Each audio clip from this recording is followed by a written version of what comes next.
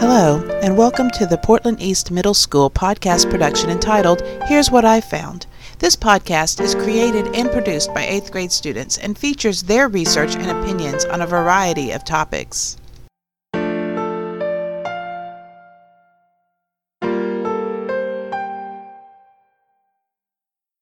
Hi everyone, I'm Lily, and I'm here to talk about white Bengal tigers. My friends, Kylie and Claire, are going to talk about their endangered animals as well.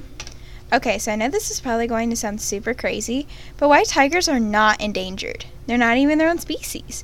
They're actually Bengal tigers. Breeders and exhibitors use that as an excuse to continue the breeding process. But here's the thing. If the cub wasn't born a white tiger or it had deformities, they would euthanize it. How is that saving tigers? Oh right, it's not. What's sad is that it's all about the money these days. But with your help, we can end this cruelty and save these beautiful creatures. Here's some fun facts to get you more motivated. What's cool is that all white tiger ancestry can be traced back to one tiger named Mohan. Another fun fact is that we can compare their stripes to our fingerprints. No two are the same. They also grow larger than orange tigers too. According to wildcatsanctuary.org, many cubs were disposed of for being malformed. That goes along with the euthanization. They're actually not albino either. It's just a gene evolution. Cool, right? Anyway, anyone have any questions? Yes, I do. Where did the confusion about whether white tigers were their own species start? Actually, it was the breeders and exhibitors who made up the excuse to where they could continue the breeding process without public discrimination. And why does all white tiger ancestry trace back to the tiger Mohan?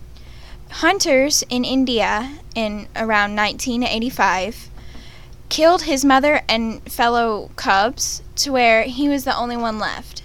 They then almost killed him until someone said, I want to breed him instead.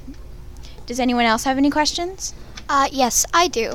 Why would non-white tigers be euthanized? They considered the orange tigers or deformed tigers to have no worth. And so they didn't want to fool with them, so they would euthanize them. Another question, why do so many white tigers have so many deformities at birth? Inbreeding, such as father to daughter and father to granddaughter, would cause the deformities because they have such common genes. Now I'll hand it over to Kylie. Hello everyone, my name is Kylie. Today I will be talking about how sea otters used to be endangered and how people have helped them recover.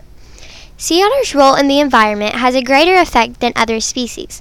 Without sea otters, sea urchins would devour the kelp forest, which provides food and cover for many other marine animals.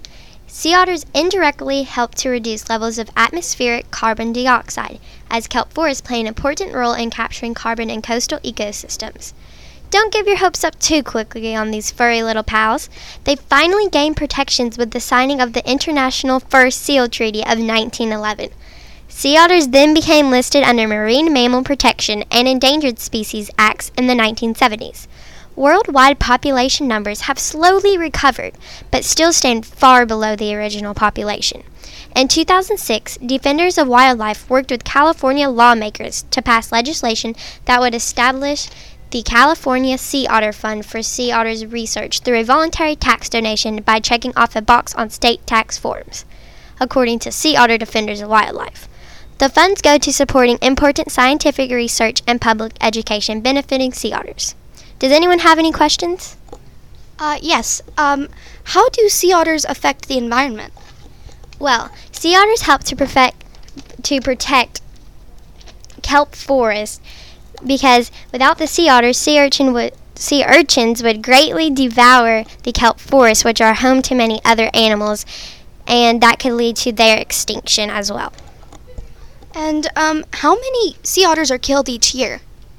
About 50,000 sea otters are killed per year. Any more questions? Yes, I have some. Why are sea otters endangered? Well, humans hunted sea otters to near extinction in the 19th century. And why do you think humans hunted them so much? Well, humans hunted them so much for their fur, but the main reason of their extinction is from oil spills. Now I'll hand it over to Claire. Hello, my name is Claire, and today I will be talking to you about snow leopards and our urgency to keep them off of the endangered list, as they have been in the past. The beautiful and elusive snow leopard has been labeled endangered since 1986, but are no longer considered so, but are still vulnerable. We humans and people are the largest cause for the snow leopard's population decrease. Overgrazing livestock has led to less prey, making the population of snow leopards more scarce. They're not known for being aggressive towards humans. They prefer to be loners. They live in barren mountain areas. Overgrazing livestock has decreased their population and moving into their territory. Some parts of Asia use the bones and organs of large cats, including snow leopards, to make medicine. The beautiful and majestic species has only about 6,000 left in the wild. We need to help them to increase their prey population, otherwise they will perish. In conclusion, snow leopards are a beautiful part of nature that are slowly perishing one by one. We can all help save them together if we band together to protect them. Does anyone have any questions? Yes, I do.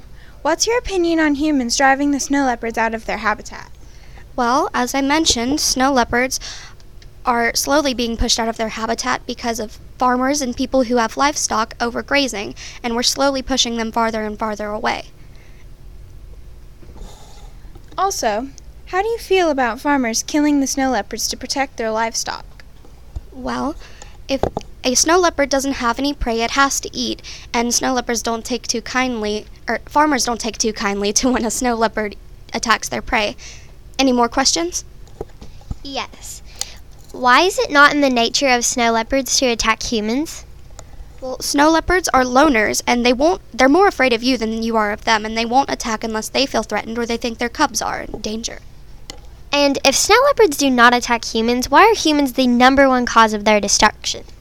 Well, we're pushing them farther and farther out of their habitats because of our growing population. Thank you for listening to this segment of our Endangered Species podcast.